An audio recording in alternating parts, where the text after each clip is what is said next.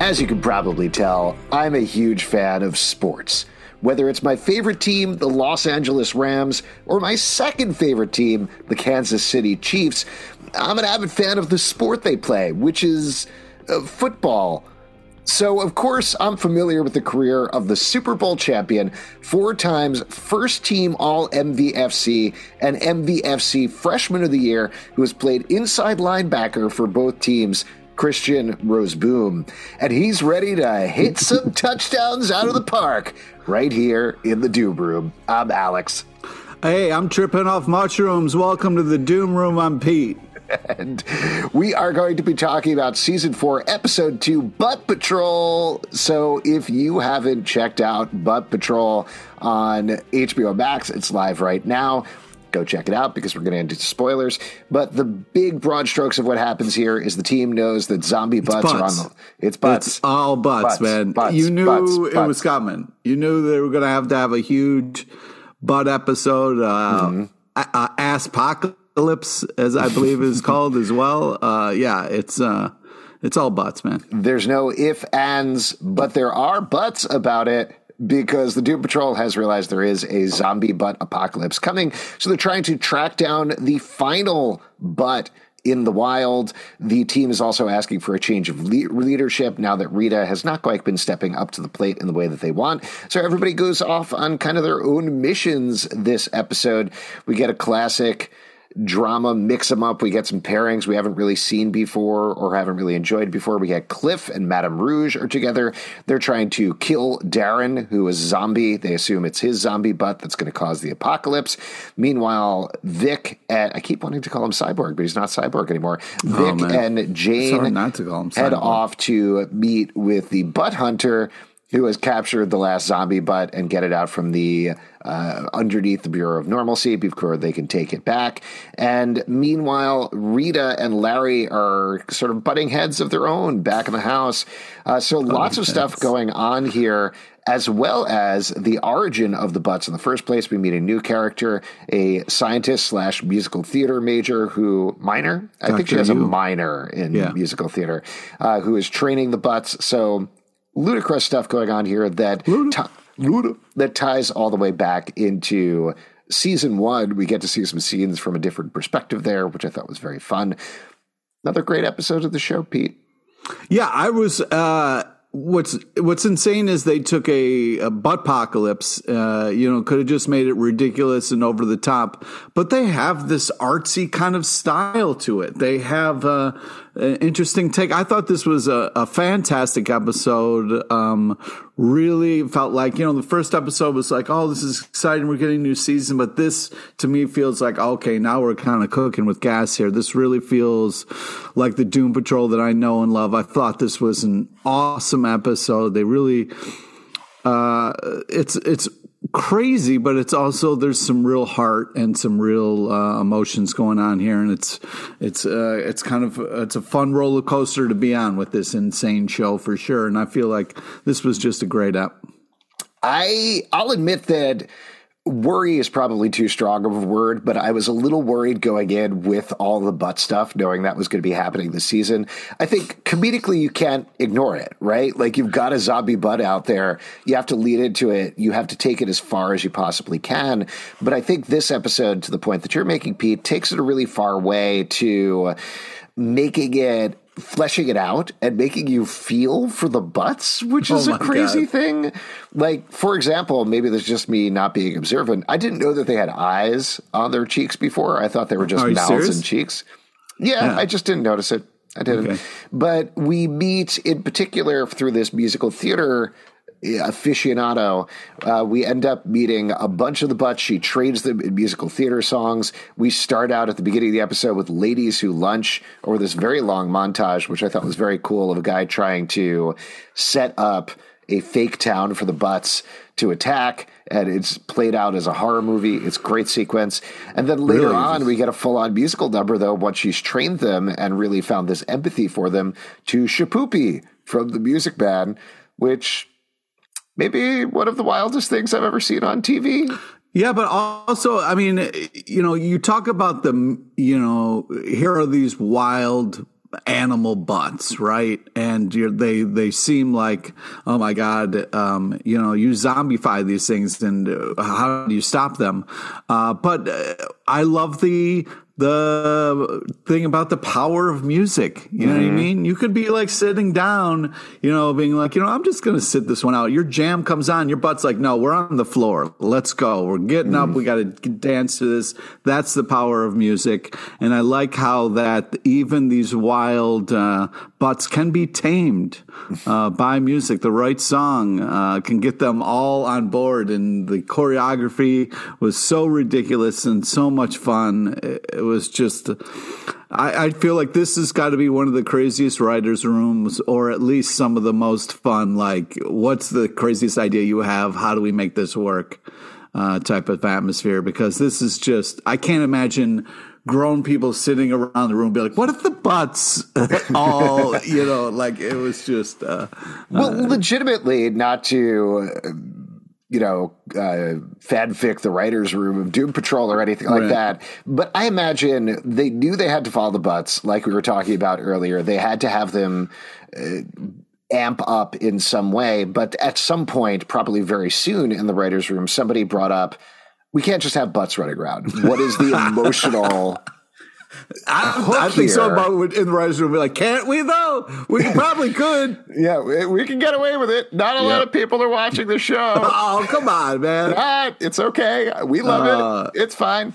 But at the same time, you got to get into that emotional heft for it. And what I loved about this episode, just to get back to it, is it's not just the emotional heft for the Doom Patrol. That's what we got in the first episode in terms of there are these stakes of there's an apocalypse. They caused it. An ass-pocalypse. An ass-pocalypse. What do they do about that? Here we get Sympathy for the Butts. One of my favorite songs, Sympathy for the Butts. I love hearing that in movies. They use it all the time as a needle drop. It's great. But we find that through this character who is a very classic Doom Patrol character where, honestly, when they introduced her at the beginning, I think it's 2016, she's brought in as an expert to work with these butts. It is 2016, yeah. And she comes in and is like, oh, hey, okay, I'm here to help on this project. Very excited to work on it. But the way that they slowly build up that she's into musical theater, where she goes through the scanner and she's sort of doing poses, I was like, oh, that's funny. She's doing poses there. She's kind of a quirky weirdo. And then she started walking and snapping through the hallway and doing jazz hands and everything. And I was like, what is going on here? And it honestly took me probably 30 seconds to be like, all right, I'm watching Doom Patrol. Okay, I get it. Everybody's weirdos, like literally everybody. So to have her as somebody who is the scientist, cares very deeply about different species and understands them and is working on training them, but also loves musical theater as a minor, it's a great detail. And it really, I don't know how you feel about musical theater. I love musical theater. So I think having these songs playing in the background and having them connect through these songs is a really great way, like you were saying, of bringing out this emotion like that. That's one of my favorite songs. Oh yeah, definitely. It's one of those things where it's just a fun character kind of reveal and a perfect fit. And also, it's believable that, someone who is quirky would be into musical theater, and, why not, for such a ridiculous task, have someone who is a little bit off, you know what I mean? Like, I want to say off center because there's nothing wrong with this person, but somebody who is an outside thinker to kind of solve this insane problem of rabid butts all over the place. You know what I mean? So it was such a fun kind of moment of like, we got to bring in the expert. And here comes Dr. Yu, who is just kind of like strolling through an insane asylum of horrors and just all sorts of things, and just doesn't seem to be having a problem with it. A normal person walking down that hall might have a lot of questions, but it was just such a fun choice and such a cool casting and yeah, I'm excited to see what happens going forward and how it's all going to unfold. But yeah, I mean, there's just the whole, like, I mean, you know, I don't know what you want to get into first, but well, I was thinking, why don't we wrap up this U storyline just because it takes place back in time, and then at the very end we get the tag after they think they've solved this whole butt problem. Of course, they haven't. They haven't solved the butt problem. Dr. Yu, it's revealed, has a butt that she's hanging out with. She's feeding Mentalos, a cereal, very cute little in-joke there, in an enormous bowl. I love your attention to products. It's really always, just a joy. Always. Yeah. If there's food in a scene, I'm going to look at that food. The butt, though, and her are singing and having a delightful Nicholas time. Is her butt. Nicholas, there you go. It was Nicholas and Timothy was the other one, or something like that. I'm looking. I don't know. It's definitely a name like that. Regardless, Nicholas survived. You feel a lot of sympathy for that. Curious to see how he turns into a zombie, but I guess we'll find out. But that's her storyline. I was thinking, why don't we go back and talk about the pairings? And I'd actually love to start with Rita and Larry, particularly because I completely forgot Larry in the last episode. So A, I want to make sure I don't forget him this time. And B, I wanted to delve into, we talked about a little bit about how his storyline felt a little diminished in the premiere. Do you think what was going on here in terms of him investigating Keeg and what happened with Keeg when they went to the future, as well as his frequent clashes with Rita, how did you feel about the storyline in this episode? Well, it's tough because Larry's got a lot going on. You know, he's got, you know, the butt-pocalypse, but he's also dealing with such inner turmoil with Keeg where, you know, talk to future self and there's some real found out some information that it feels like Larry needs to know, but Keeg seems like kind of shut off about it. So yeah, it's a real crisis of your inner child for sure. It feels like. So I'm interested to see what's going to happen with the Keeg and Larry. And it feels like maybe they need to go separate ways, or you know, maybe sit down and do like an interview, which seems like a popular thing to do now. You know?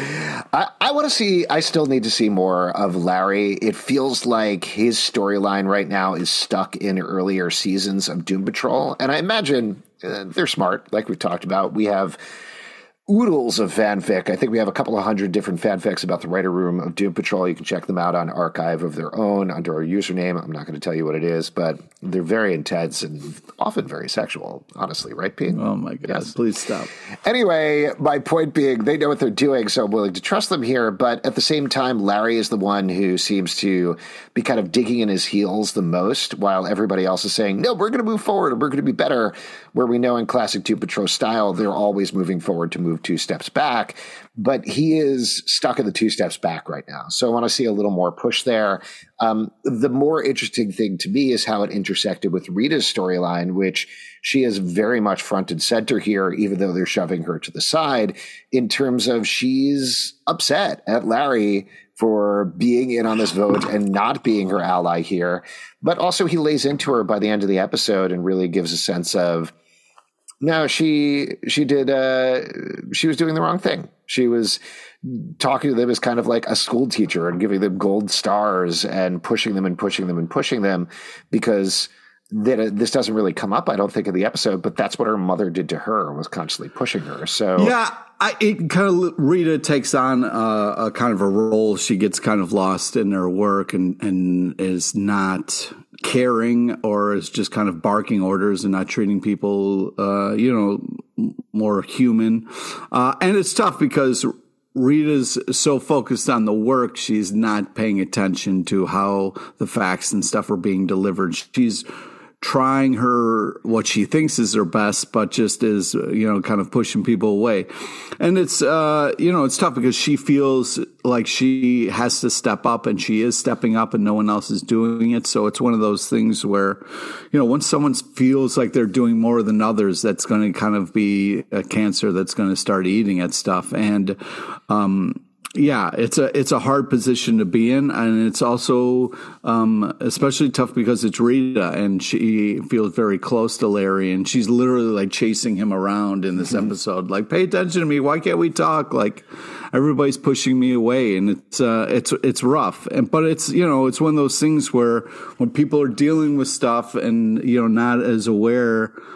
They're kind of lost in their own thing to not realize what they're doing to others. So, hopefully, and I think this will happen, Rita will realize, what she's been doing and adjust accordingly and win their trust back. Because I do think Rita can be a great leader. She's just making some rookie mistakes and kind of has got to learn and grow. And I think she'll be that way. But also what I love about the show is the fact that, like, it's not easy for people. They're not like, oh, I can figure out my problem, and next episode it's all worked out. You know what I mean? Like, it's fun to see, not fun, but I'm glad that they're, Larry's struggling. You know what I mean? It's not just like, okay, I went to my future self and now I'm good and I just won't be here on this date when I die or whatever. It's more complex than that. And it's, for real growth to happen, it takes time. So I'm glad that they're doing this kind of choice with these characters. Let's move on and talk about Jane and Vic, which I thought was a really interesting pairing to throw together, particularly because though it was very fun to see them together and their interaction with the Butt Hunter was appropriately ridiculous, the more interesting thing to me is what is going on with them individually, that Jane has this literal puzzle she needs to solve and trying to figure that out. And thanks to Vic and thanks to the pairing with Vic, she finds out about this recording that he made with Kay, aka the actual personality of Jane, back in the previous season. And she gets to watch it and she finds out that Kay doesn't need Jane as her protector anymore, which completely changes how she's going to approach things, who she is, what her place is in the underground, as well as in the team, in Doom Patrol. And Vic, on the other hand, is really grappling with the same sort of identity issues in terms of he doesn't have cyborg implants anymore. So who is he? Can he live a normal life? His future self seemed to tell him, no, he can't. He can't have it all. But thanks to taking care of the final zombie butt this episode, or so he thinks, he feels like he's able to move on. And I really like these. I thought these were both really good emotional arcs. And I liked how pairing them together gave each one the information they needed to move forward. So I thought this was very strong.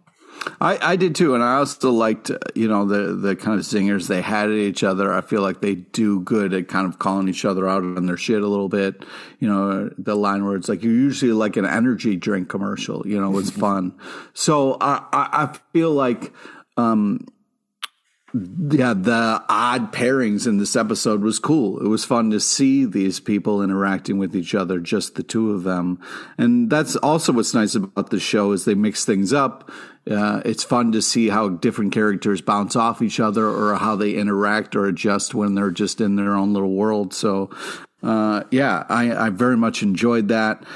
And I feel like, though, if they would just team up and talk a little bit, I feel like Vic would be willing to help her with her puzzle. You know what I mean?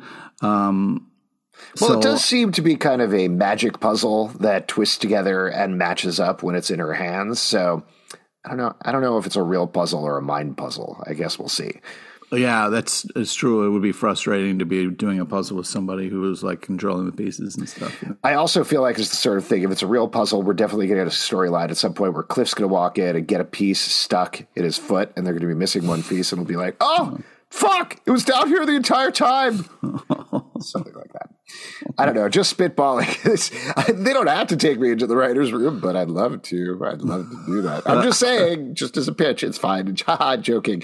Anyway, yes, the storyline is great. My only note of warning here, and again, I don't think we're necessarily going to repeat the mistakes of the past, but they've had several storylines with Vic where he gets involved in other people and then disappears from the group for episodes at a time. This version of Vic, this cyborg implantless version of Vic, is, I think, my favorite that I've seen Jovian Wade on the show so far. He really feels like a little bit lighter, a little more integrated into the group. I like the way that he's working off of everybody. It also, in Doom Patrol fashion, really knocks him off kilter, which I think is interesting, in the place that all of the Doom Patrol should really be in at all points. So if he does get back with his old buddies and hang out with them, and then there's a whole multiple episode plot line where he's off on that, that's going to be a little bit of a bummer. But again, I trust the show enough to see where it goes. I wonder, though, I'm just wondering if it's just like, it's too expensive to keep putting the suits and stuff on them. Then where it's just like, if we can just keep them regular, I don't know. The money we save on the budget would be like great for the show, and the actors probably like, yeah, that would be cool if I could just show up as me sometimes. So I don't know, but it's hard because Cyborg, I don't know what I should be rooting for him, because I want him to be Cyborg because that's how I know him. But I don't know if that's really the best thing for him right now. So it's kind of hard. I feel like I'm pushing for something that maybe isn't right yet. Yeah, I don't know. We'll really have to see, because the open question, I think, is if he has a normal life, will he be happy? And the answer is probably not. And part of that is because he has that hero drive in him. That is the thing that makes him fulfilled. That's what they talk about a lot this episode. And I don't think he can get away from it. I think ultimately what will happen is he'll hang out with regular dudes and find out, no, wait, I kind of miss the weirdos that I live with in a house together. That's what I need to lead into. Whether that will lead him to getting the implants back or not, I guess we'll see.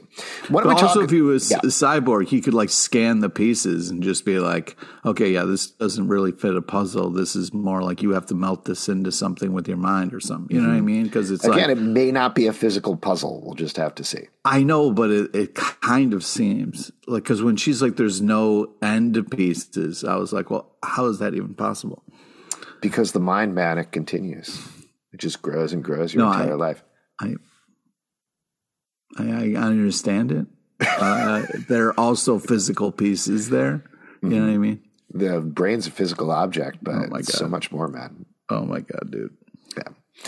Anyway, why don't we move on and talk about the final pairing here? Let's talk about Cliff and Madame Rouge, who go on a bike adventure to go kill Darren and his zombie butt, and instead find him just living a peaceful life, harvesting tomatoes and trying not to eat people's brains. This was great. I love this pairing. It was so much more than I thought it would be. Like, first off, the fact that they start off on bikes and like some lovely bike riding music is playing, and it's like soft lighting, and they're just like, was such a funny kind of start to this crazy adventure. You know, then we get the whole kind of like, oh, look, a Gran Torino, that kind of stuff, where we're having different kind of. Can I just interrupt you for a second? Because they got to the Gran Torino and I was like, what is going on here? Why are we stopping and looking at this car? And ultimately, other than the fact that Darren passes by on the tractor, it sort of stops them to get to that point. That's sort of the plot device there. I was like, it doesn't really play into the plot other than there's a car there. Maybe they'll come back to it at some point. Maybe it's something from earlier seasons that I'm just forgetting. Most likely. Dude, he was a race car driver. Cars are important to this guy. No, but that specific car, I mean, maybe it's something from an earlier season. He said it was like he used to have one. Right. So it's probably his, right? It could be, yeah. Whatever it is, I was watching that scene. I think it was just a talking point to make him stop and to be like. Sure. Yeah. But my point is, I was watching the scene and I was like, why are they stopping and talking about this car so much? Who's this scene for? And then I remembered, oh, right, Pete. It's for Pete. That's who this scene is there for, is just stopping and having his favorite cursing robot guy talking about a car for like 5 solid minutes. Well, I mean, it says, you know, car people are going to stop. You know what I mean? They're going to be like, what car is that? What is that? You know? So I thought it was cool that Cliff did, you know, want to stop and talk about that car. And the fact that, because it's also overgrown, you know, who cares what kind of car it was? Well, someone who used to drive cars or race cars, somebody who loves cars or I think would stop. So it was such a weird moment of like kid-like wonder. He gets off the bike and be like, oh, I got a car. And it's kind of like, wait, we can't stop an adventure because you saw a car at the other side of the road. But also what was funny was the the kind of meta in this episode with Cliff, where it was just like, stop with your 37 F-bombs that you drop per, when they were talking about that, it was so funny. And then he got to swear immediately after. It was just such a fun kind of leaning into the Cliff of it all. So I thought this was an amazing Cliff episode. And then how he even calls out, like, all of a sudden this turned into Old Yeller. It went from being a zombie movie to, like, now I'm sad and I have to kill this adorable zombie guy who seems like he's doing great out here. Like, what the fuck? This guy doesn't seem like the problem. But then, because you're with Madame Rouge, she knows what to do to kind of, turn the knife. That whole bit, first of all, revealing that she doused the bike helmets in cologne in order to mask their scent, great. But her using a fishing rod to take it off was so shticky and so funny and ridiculous, but I'm so glad they did it. The big emotional thing, though, that I can't believe they got to so quickly, but I'm glad they are pacing up through this, is Cliff is wearing this oven mitt because he now has one finger that can feel, and he wants to touch his grandson. As soon as he put the mitt on, you knew it wasn't gonna be the first thing he touched. Absolutely. But then when it happens, I was like, oh God, that's the first thing he touched. It was just like, the worst thing possible is the inside of Darren's head, and he's like, why is it so cold? Why is it so cold? Oh, so sad. My God. Yeah. So sad. And my clinical analytical brain is like, well, you already did it, so lead into it and touch the other stuff that you ignored in the previous episode. Stop playing around. Like, you could have all of your fingers touch your grandson if you want. But of course, he's not going to do that. He's going to keep sticking that finger in more and more increasingly horrible stuff. Oh, God, I hope not. I hope not. I can't believe it happened in episode 2, though. Good for them. Very nice. What other moments from the episode do you want to call out in particular, Pete? Anything jump out to you? The fun line with the butt hunter where he's like, butt hunting is not chess, it's and then there was a pause. He's like Yahtzee. It's such a funny line. I also want to mention, it took me a second. Butt Hunter looks a lot like the guy who played Beard Hunter the previous season. They're different guys, though, right? Yeah, no, I think it's that same actor. You think it's the same actor? I should have looked this up. Yeah. But, all right. I think it is. Or they purposely did something very similar to kind of mess with us, which would be pretty amazing. I guess no way of looking at the credits. Oh, well. Yeah, there's no way. Oh, the Jazz Crabs t-shirt was hysterical. Very fun. Yeah. And the bit, what was she? Rita made them tuna salad sandwiches, and she's just snacking away at that until she says, who's going to give you tuna salad sandwiches? And then Jane is like, bah. Very fun as well. Yeah, that was hysterical. And also, I'll just mention the moment at the end where they bring in the zombie butt and they're like, hey, Cliff, can you kill it? You're good at killing things now. Yeah. And he just stands there and says, can you give me a minute? And he's just prone and leaning over that ice coffin for the zombie butt is so sad. One of the saddest things I think they've ever done on the show. Yeah, and then the slow reveal as it pans out that Madame Rouge is just on the steps, like, I don't know, maybe enjoying how. No, I don't think so. Her journey is really interesting in this episode, I think, because the first episode we established that she doesn't want to be known as a villain, and that she's put into this leadership position where she's told, we're doing this because you're a supervillain. You can take us to places, dark places that we can't necessarily go. And she kind of jumps into it, but defaults it. She micromanages it onto Cliff instead. But ultimately, she's realizing that even if she put the physical labor onto Cliff, I think that moment on the stairs, I took that as it's still on her. It's her responsibility. She did this thing, and she really doesn't want to be this person anymore, but they keep pulling him back in. Yeah, but she kind of had her first kind of flash. I don't know if it's her first, but she had a big kind of flashback to her past life and who she was there in this episode when Cliff was doing the murdering. So that was going to, I feel like that's a key moment for her that hopefully more and more stuff is going to come back to her. And she's going to have to make a choice of who she's going to be, you know? Yeah. Well, speaking of which, that's a nice segue to talk about who is most doomed this episode. Pete, who do you feel is most doomed coming out of this episode? I gotta feel like it's Larry. He couldn't even get his shit together to get outside the house in this episode. Him and the Keegs got to sit down, really have a heart to heart, and figure out a way to communicate because it's not looking good. I'm going to throw it out to Dr. Yu, I think, is most doomed in this episode because she's having a great time with this butt, and I don't think that necessarily going to go wrong, but the Doom Patrol are going to screw this up somehow. It's going to turn into a zombie butt. I think she's probably going to be the first one to go, and it's going to be very, very sad when Nicholas the Butt chows down on Dr. Yu first, but I guess we'll see what happens. If you would like to support this podcast, patreon.com/Comic Book Club. Also, we do a live show every Tuesday night, 7 p.m. to Crowdcast and YouTube. Come hang out. We would love to chat with you about Doom Patrol. Apple, Spotify, Stitcher, or the app of your choice to subscribe, listen, and follow the show at Comic Book Live on Twitter, comicbookclublive.com for this podcast and many more. And now, before we go, a Pete of advice from Pete LePage, who is always well prepared for this. Take it away, Pete. Yeah, you got to listen to your butt, all right? You really got to listen to your butt. And if it wants to dance, you got to let it loose. You know what I mean? Don't be afraid to get out there on the floor and lead with your butt. Thanks, Pete. I'll remember that the next time I'm on the dance floor.